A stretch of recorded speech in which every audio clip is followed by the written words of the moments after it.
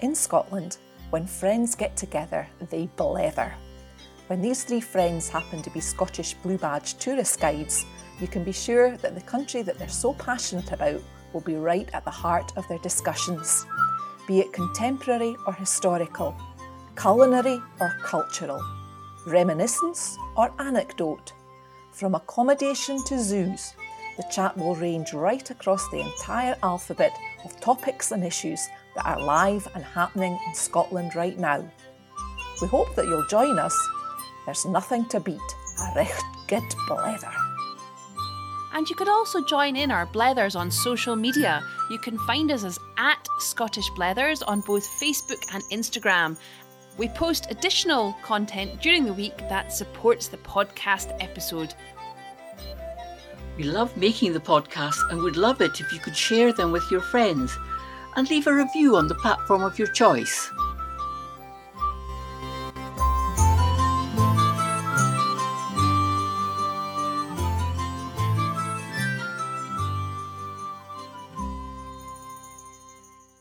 Hello and welcome to episode 27 of Scottish Blethers with Liz Lister? And Helen Houston. And I'm Susan Brown. Coming up in this episode, Helen, what are you going to talk about? I'm going to talk about a very famous film animator, which very few people have heard of. So he's very famous in his own lunchbox. And very niche, yes. Liz, how about you? Well, this month we celebrate the 70th birthday of a very important character in Scottish culture, Dennis the Menace. You might have heard of him. He's a comic strip character from the Beano, and generations have loved him. So this week, my topic is Scottish comics. By comics, I don't mean comedians, I mean comic books. Brilliant. And I am going to be talking about Scottish tea. So that should be quite good fun. But before we get stuck in, I think it's only fair that we should update you a little bit with what's going on in Scottish Blethers world. I am going to be taking a little break for probably about 6 weeks, just so I can get on top of everything else that's happening in life.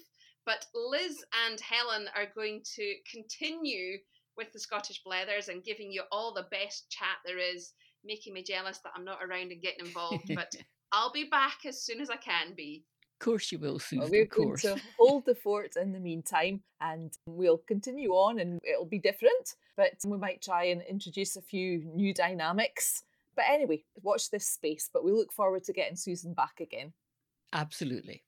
So Helen, would you like to start off with your illustrator? Yes, I will. This is a man who grew up in Stirling, of course. I've got to come back to Stirling. Daughter of the Rock. Yes. But we lived next door when I was growing up to Mr. and Mrs. McLaren, and they had a son who lived abroad. But all we knew about their son was that he made films. Mr. McLaren, his dad, rode a horse, which was very exciting for us children next door. And he looked very grand astride his horse, wearing his long brown riding boots and his jodhpurs. He also rode a bicycle, which fascinated us as well, because he mounted the bicycle using a back step on the back wheel, rather than by putting a foot on the pedal. And Mrs. McLaren was just a typical old lady, probably not even that old when I think about it. Occasionally, Mrs. McLaren would invite my mother in to see one of Norman's films on telly. We didn't have a television then, and my mum would come back totally confused and tried to describe what she had watched. A lot of dots moving across a screen, or chicken legs that changed shape and danced, men fighting over a garden fence over a flower. We were confused. So who was Norman McLaren? Born in Stirling in 1914 and went on to study at the Glasgow School of Art. His early exploits in the world of film were done without a camera. He scratched and painted onto reams of film stock to create his desired effect. In 1933, he made his first real film, 7 till 5. This was followed in 1935 by Camera Makes Whoopee, which was filled with specialist shots that were made possible due to him buying a Cine Kodak camera. Both these early films received awards at the Scottish Amateur Film Festival.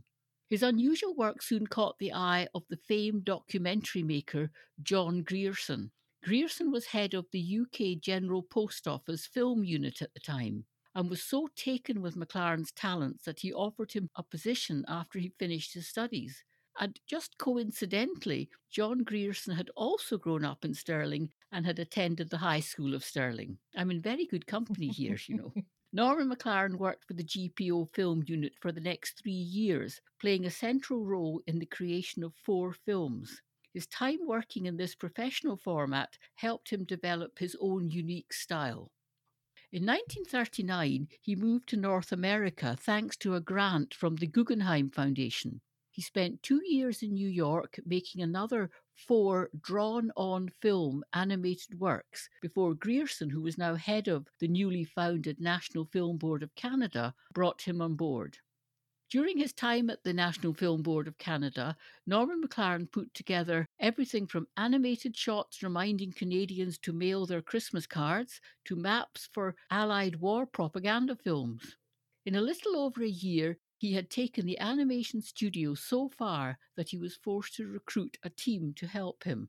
And it was during his work with the National Film Board that Norman McLaren created his most famous piece, the Oscar-winning Neighbours. It had a running time of just over 8 minutes and wowed people around the world, and it carried a very strong social message. But for McLaren, he also created the film's soundtracks by scratching the edge of the film roll, creating blobs, lines, and triangles with the projector, which the projector then read as sound. One of the film's biggest fans was Pablo Picasso, who stated that it was the greatest film ever made. And today, McLaren is largely remembered for his experimental work of combining sound and video, creating several unique and groundbreaking techniques that are still used. And as well as this, Canada's National Film Board renamed its Montreal head office building in his honour. And in 2009, Norman McLaren's complete works were added to UNESCO's Memory of the World programme. The programme lists the most significant documentary pieces in the world and is testament to Norman McLaren's massive stature in the industry. So, Norman McLaren, and I think probably Liz and Susan, have you any thoughts on animated films? There seem to be so many nowadays, and McLaren was right at the very beginning of animation. What about what's happening now? Well, it's interesting that, it's a man from Stirling that's responsible for all this, and what a claim to fame with Picasso saying it was his favourite film ever. That's pretty cool. And, film animation's been through so many iterations with obviously a lot of work by Disney, and then on to the Disney Pixar studios now. And, if you want a bit of just feel-good TV or a film of an evening, then you just put on one of these animated ones, and there's some great ones like Cars and all the kind of Little Mermaid ones and everything else, or Finding Nemo, one of my favourites. They're great things to sit down and watch. And it's interesting to have the animation refer to Stirling, because normally nowadays when you think of animation in Scotland, you think of Dundee, because the University of Abertay, which is the smallest of all the universities in Scotland and used to be looked down upon, now has carved out a place in the world for animation, particularly digital media, computer games, all that side of things. So Dundee is a real hub for animation. Yes, you just wonder, there must be people sitting around probably during lockdown in their bedrooms or wherever, just playing away with things the way Norman McLaren would have sat down in his house in Stirling, just playing away, scratching on film. If you just think of the old films that he didn't have a camera, so he just drew what he wanted directly onto the film. And there must be a generation now doing similar things, but obviously technologically far more advanced. I know, and it's a bit of a shame in a way, because you've got that old age kind of the original Disney stuff where you'd almost have a flip book, and as you flip through the book, the character would move, which, although time consuming, there was a real art to that. And I'm not saying there's any less of an art to what we have today, but I suppose it's the old days of handwritten and hand drawn rather than using a computer to help with your animation and speed things up and make it a little bit easier.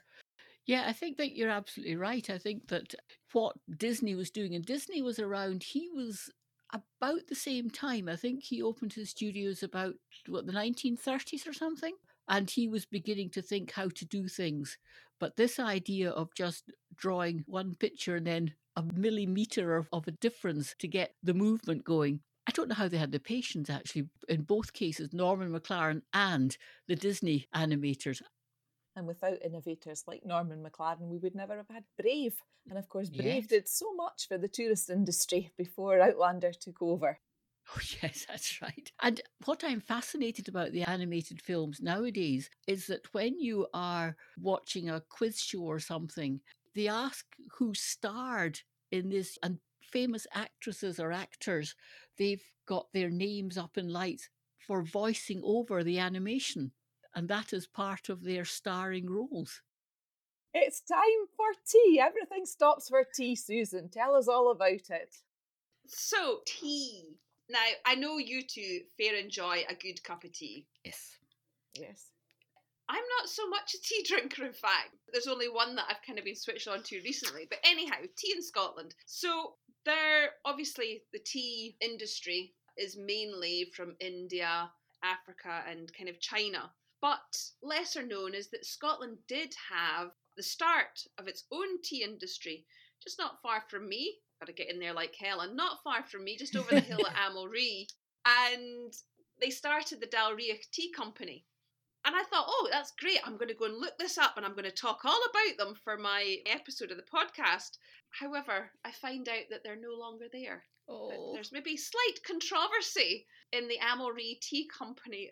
So we'll move swiftly on from them and talk about other companies in Scotland that are operating. Whilst they don't make their own tea, they do actually produce hand-blended teas, and we've got differing types there.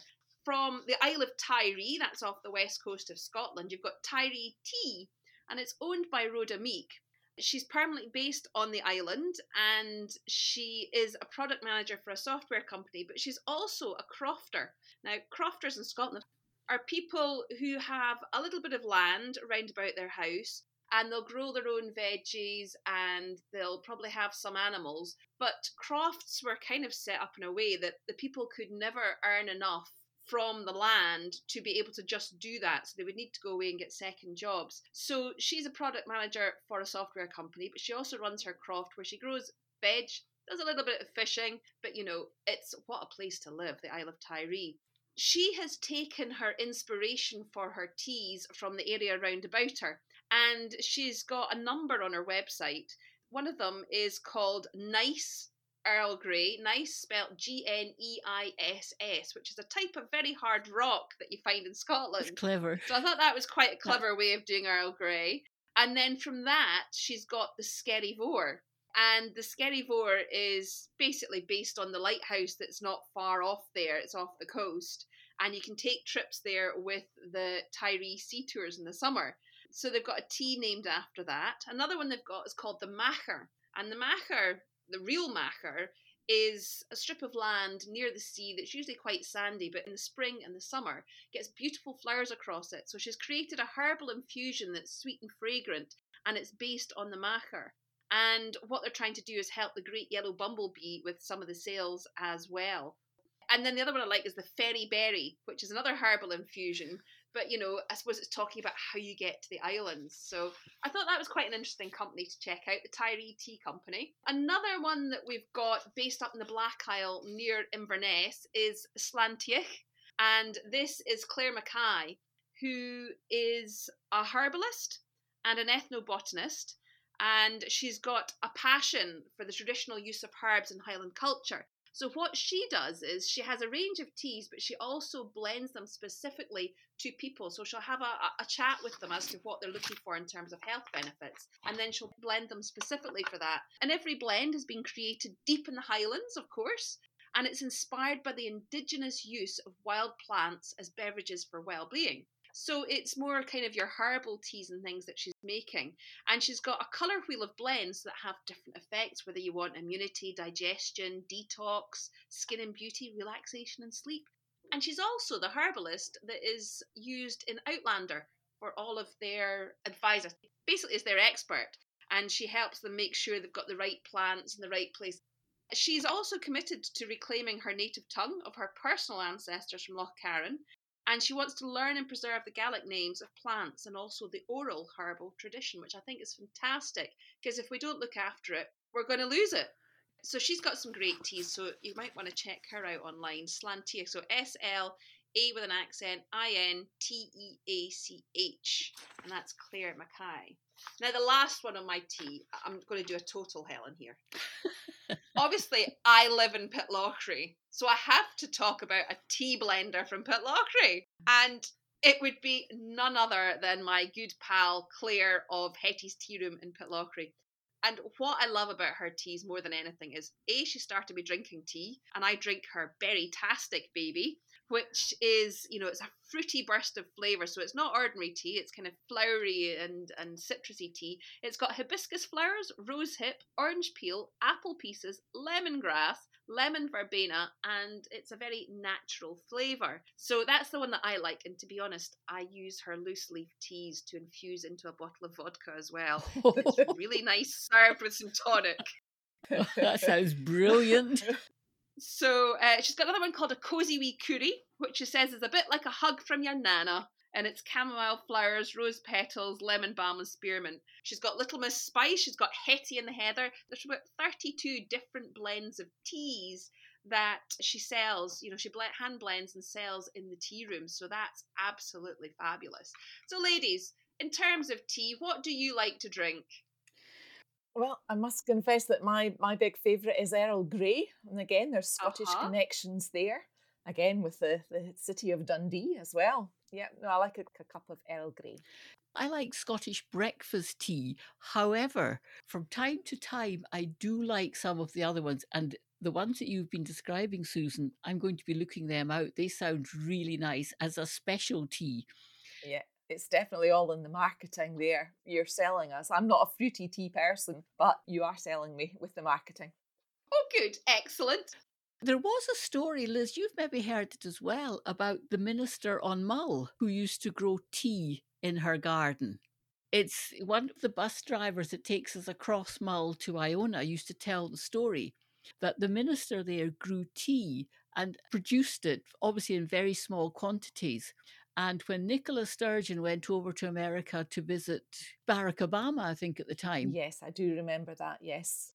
She took tea from Mull to him. Well, I was going to say, I've just looked it up. The Isle of Mull Tea Company is still there, and they do have their own tea. Well done, well remembered. Apparently, it was the coach driver who was telling us this, and he thought, oh, I'll go and get some Isle of Mull tea. And he went in and found that it was costing per leaf more or less what he was paying per quarter pound of your Thai Fu or your PG Tips or something. But you have to pay for quality. Exactly. But when you go past her house, her manse on the road, the outside, what she has as plant pots are teapots. And so she's got little bedding plants and things inside teapots, just decorating her gateposts. Well, I think that comes under the category of your word of last week, Helen. Affy Fantouche. Oh, yes, yes, that's right. And of course, let's not forget the Scottish connection with tea, the major one, Sir Thomas Lipton. Of course, yes. He was the first to introduce advertising and marketing. And, I suppose everybody remembers the kind of yellow packaging for Lipton's tea with the red bit on it. Oh, that's right. That's how I always remember his tea bags. And of course, the other Scottish connection is that you talked about Claire of Hetty's blending her tea. Well, the tea blender, Arthur Bell, in Perth, he immediately thought, oh, I'm blending different flavours of tea to get the flavour of tea that people like, individual people like. You could do the same with the different types of whiskey. And so he started blending whiskey, and that's where the blended whiskey came from rather than straight from the distillery whiskey. You're a font of knowledge, Helen. I need to be getting into your brain. I'm just thinking back to if there was a flitting. Now, a good old Scottish word there, a flitting, a removal when you moved from one house to another. You would use tea chests. So I was thinking of the Lipton, they'd be stamped on the side and there'd still be tea left in the bottom. But tea chests were used to pack up all your crystal and pottery and all your goods before you loaded them on for a flitting. And then sometime after you'd actually arrived at your new house, the tea chest actually served as your table for some time. Yes, till you get everything unpacked. That's right. Oh man, time to go and put the kettle on. Absolutely. Wait, just a wee minute. Let me finish off before you all go rushing for the kettles. Just a little minute. I mean, I have so enjoyed researching this one because it's been bringing back so many memories from my childhood. Because something I remember with great affection, which children today are largely missing out on, is the weekly comic. You couldn't wait to get your hands on your favourite publication. And if you were Affy Posh or Affy Fantouche, you got it delivered. Helen, I bet you got yours delivered. We had ours delivered, yes. I knew it. If you were like me, you saved up your pocket money and you bought it at your local newsagents. So you were weaned on Twinkle and Bimbo. And then for girls, there was Bunty. Now, I don't know about you, Susan, but Helen, do you remember those cutouts where you used to dress up the dolls with the dresses with the wee flaps that folded over? And you had to be so careful. Actually, it was a terrific skill that you learned of how to cut out carefully because they were tiny and these wee flaps. Yeah, absolutely. One wrong move and they'd gone.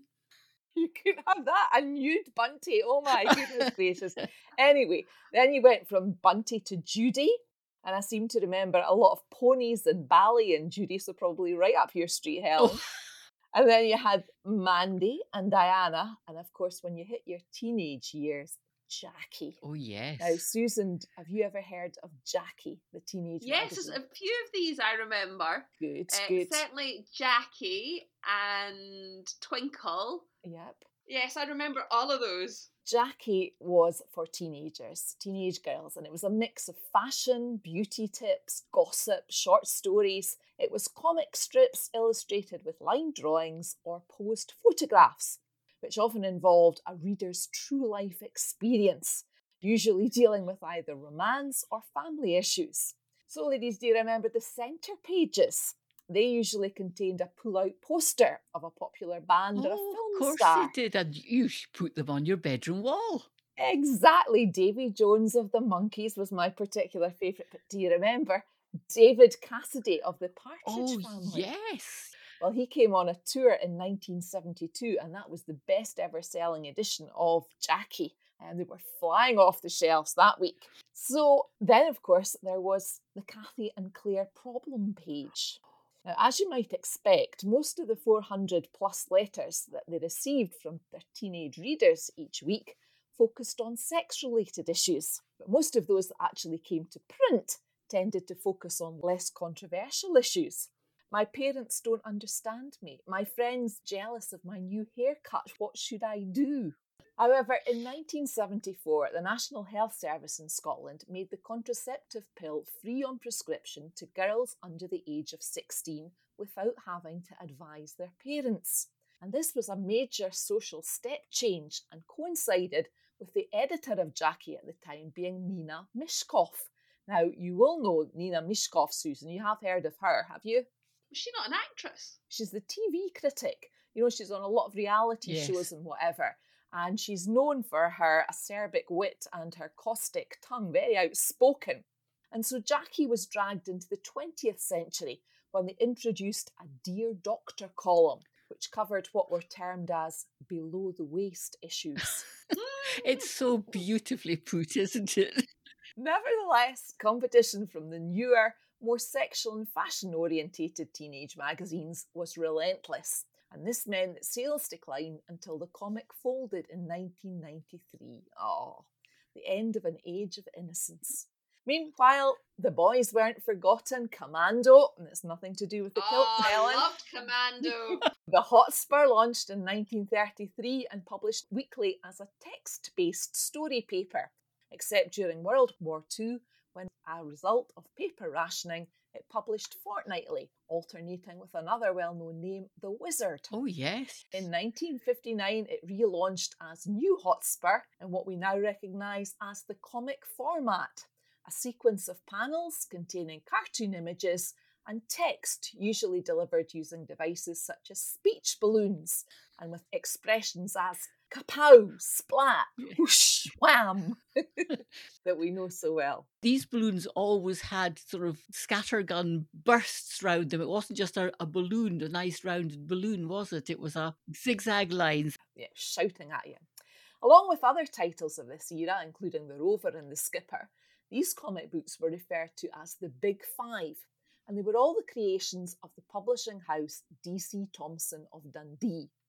To this day, DC Thomson remains synonymous with comics, not just in Scotland, but all over the world. It's them that we have to thank for perhaps the most famous of them all, the Beano and the Dandy, both of them legends in the world of comics. The Dandy launched first in 1937 and was the home of Desperate Dan, a Wild West character reputed to be the world's strongest man.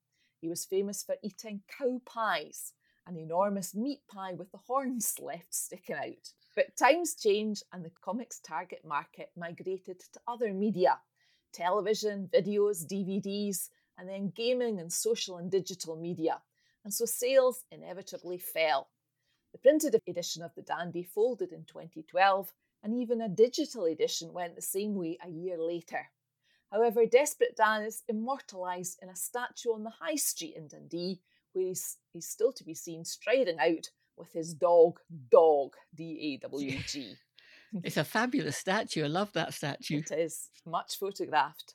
The Beano was launched shortly after the Dandy in 1938 and is still going strong today, although it doesn't sell the 2 million weekly copies it did at its height in the 1950s. But it is the UK's longest running weekly comic. The Beano introduced us to characters such as the Bash Street Kids, Minnie the Minx, Lord Snooty and Billy Whiz. And like many long-running comic strips, the characters remain frozen in the era that they were created. So the Bash Street Kids still attend Bash Street School in Beano Town, where they sit at wooden desks with inkwells and are taught by teachers who wear mortarboards and gowns. That's wonderful memories. In 1994, when it was announced that the kids were to be overhauled to appeal to a more modern, politically correct audience, there were protests, petitions, publicity stunts, even death threats.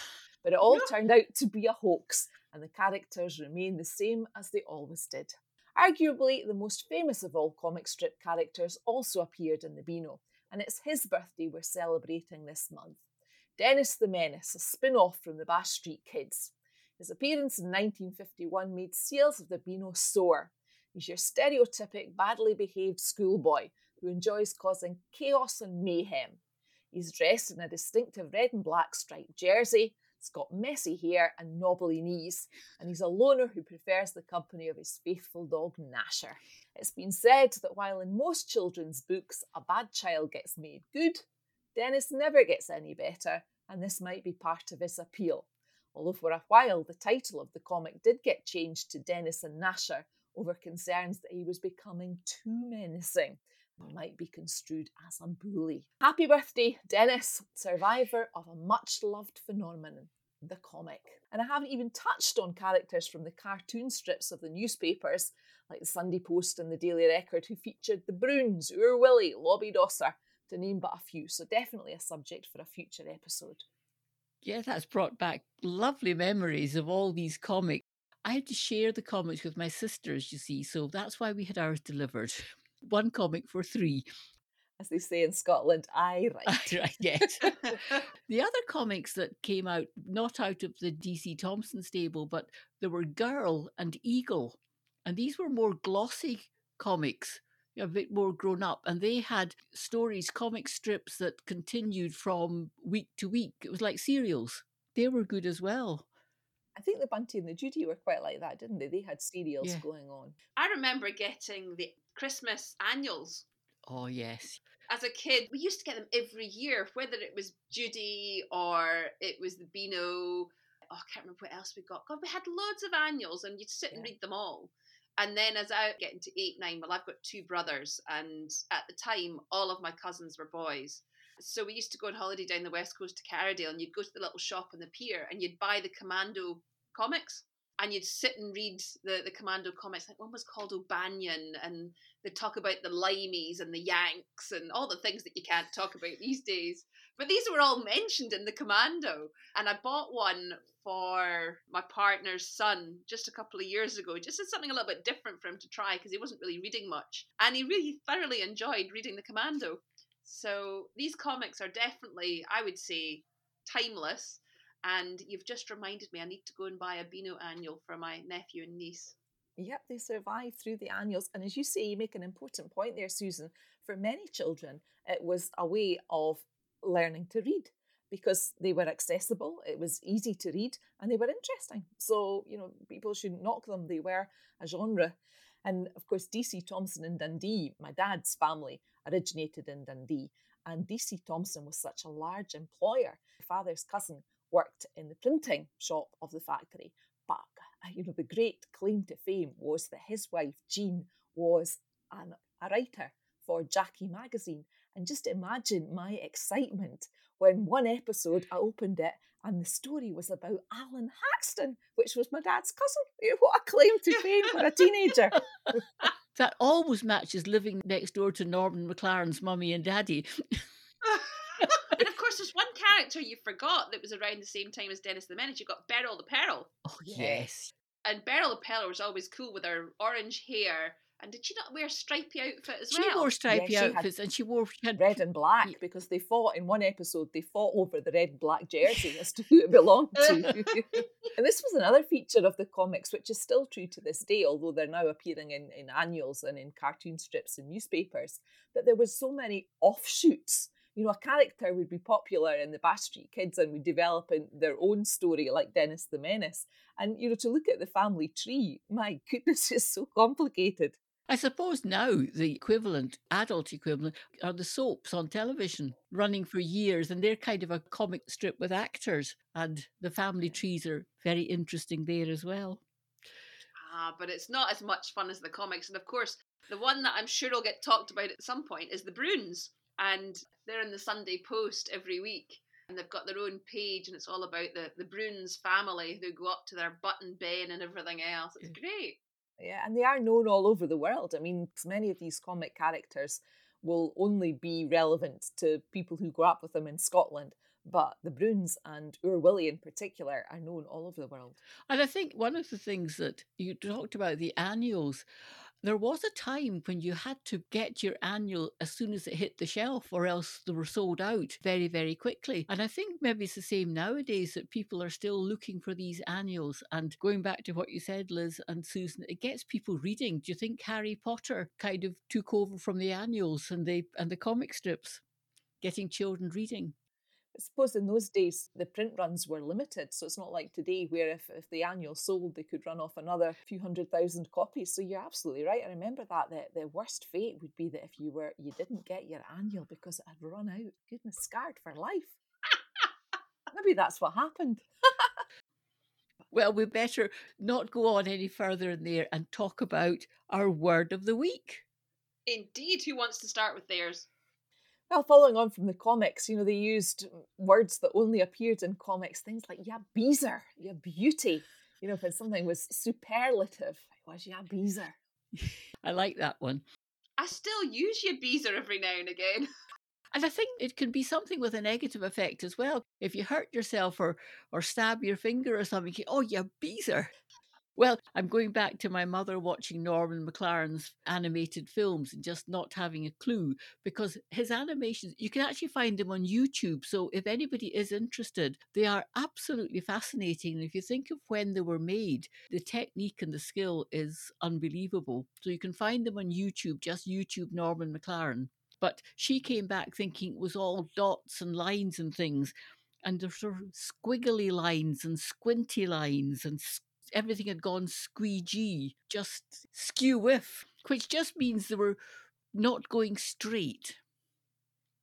And of course, we've got the Squinty Bridge in Glasgow, which doesn't go straight. And the Squiggly Bridge in Glasgow, the footbridge is the Squiggly Bridge because it goes squiggly across, not squinty. It's not even straight squint, it's squiggly. Glaswegians like to give their structures fancy names. Susan. Mine is related to tea for once. I've related it to my topic, and it's a tea Jenny. And a tea Jenny is somebody that loves drinking lots of tea. Lovely. I think I'm a tea Jenny. Well, ladies, we're going to miss you, Susan. Hurry back. I hope that our listeners will continue to support Helen and I as we take it forward over the next few weeks until Susan rejoins us. I'm sure everybody will be there. Thanks very much, ladies. Bye for now. Bye. And there we have it, the end of another episode of Scottish Blethers. If you'd like to join us on social media, you can find us on Facebook and